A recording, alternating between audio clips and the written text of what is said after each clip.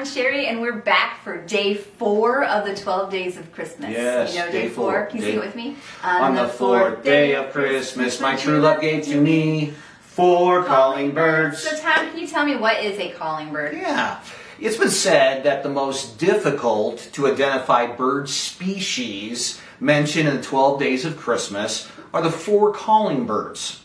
Even though we say calling birds today, collie birds may be the better, maybe the right version. You see, a collie bird is a European blackbird. As collie, C-O-L-L-Y, meant black, okay? As in coley, C-O-A-L-Y. So if you were bad, you got a collie bird in your stocking? In England, a coal mine, C-O-A-L, coal mine, is called a colliery, okay? And collie is a derivation of this and means black like coal, all right? So the later versions may simply be the result of mishearings or misinterpretation because collie, similar sound to calling. All right, okay? Makes sense. Yeah. So for a long time in England, blackbirds have been referred to as both blackbirds, as in the nursery rhyme, sing a song of sixpence. Do you know that one? Yeah, so sing a song of sixpence, pocket full of rye, 4 and 20 blackbirds baked in a pot. Wow, I am really impressed with your knowledge of nursery rhymes. That's pretty good. Anyway, collie birds, as in the 12 days of Christmas. Yeah, blackbirds. okay. As to why the person in the song would give his true love a gift of blackbirds, the answer is that this would have been another gift of food, just like in the Sing a Song of Sixpence. Yeah. Blackbirds were plentiful and were a common food. Yeah, they were. Yeah, from the nursery rhymes, Sing a Song of Sixpence, we see them being served as a meat pie, and this may have been the way they were commonly served. All right. In times past in Great Britain, pies were a convenient way to serve and eat a meal with the meat, potatoes, and any vegetables all cooked together in an easy-to-handle crust. Forks were not invented yet.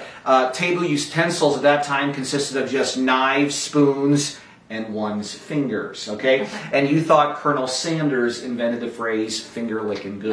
Very good. Yes, very yes, good. yes. Okay. So we've talked about variations over the years in the songs and the 12 days of Christmas, and this verse also has a bunch of variations. A lot. Are you ready for these? Yeah. Okay, get this. Instead of calling bird, C-A-L-L-I-N-G, some versions of the song, like we just said, are collie birds, C-O-L-L-Y, or C-O-L-L-I-E. Yep. Calling and collie, pretty similar. But get this. Okay. An 1842 version has 4 canary birds. Canary birds. The 1879 version has 4 curly birds.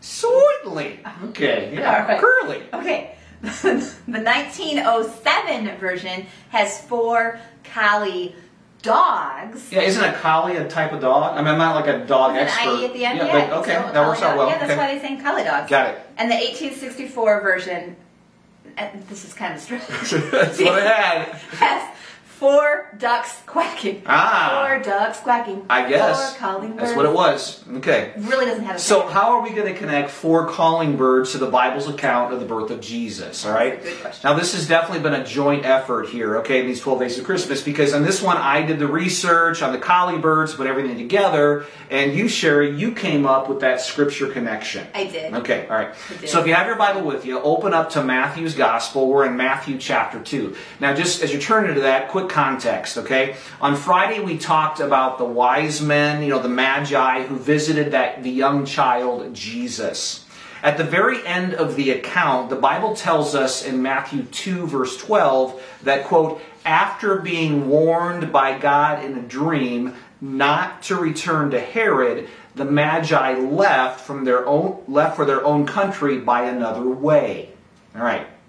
Well, the scriptures go on to say King Herod was big time mad that he was tricked by the Magi. Furious. Oh, yes.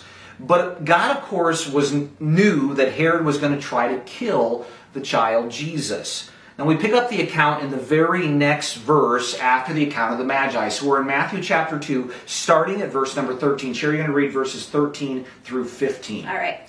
Now when they had gone, behold, an angel of the Lord appeared to Joseph in a dream. Should we sing along? Go ahead. That's good. And said, get up, take the child and his mother and flee to Egypt and remain there until I tell you.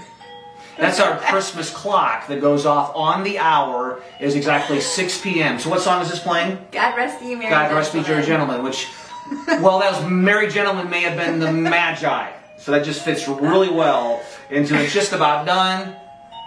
We could sing. Comfort and joy, comfort and joy. Oh, tidings of comfort and joy. That was not in the script. Okay, you go ahead. That was because we forgot to check the time. Yes, so you just read about... I'm going to reread it. Go ahead. All right, this is Matthew chapter 2, starting at verse 13. Right. Now when they had gone, behold, an angel of the Lord appeared to Joseph in a dream and said, get up, take the child and his mother and flee to Egypt and remain there until I tell you. For Herod is going to search for the child to destroy him. So Joseph got up and took the child and his mother while it was still night and left for Egypt. He remained there until the death of Herod. This was to fulfill what had been spoken by the Lord through the prophet, out of Egypt I called my son. So God had a plan. We know that from the beginning of time. Yep. That plan was that his son Jesus would grow up to die as the atoning sacrifice for our sins. And God was not about to let some earthly king stand in the way of his plan by killing his son, the King of Kings. That's right. So God sent his son to Egypt, away from the clutches of King Herod. So that's where Jesus and his dad and his mom remained until Herod was dead. Right.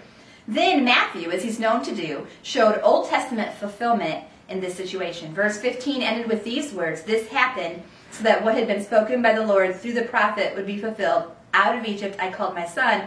The prophet referred to here is the prophet Hosea, and Matthew's quote is from Hosea chapter 11, verse 1. Right. Now we mentioned that verse 4 of the 12 days of Christmas should probably be 4 collie birds, okay? However, we're going to stick with the verse how most of us know it to be. Hence, hence our connection. All right?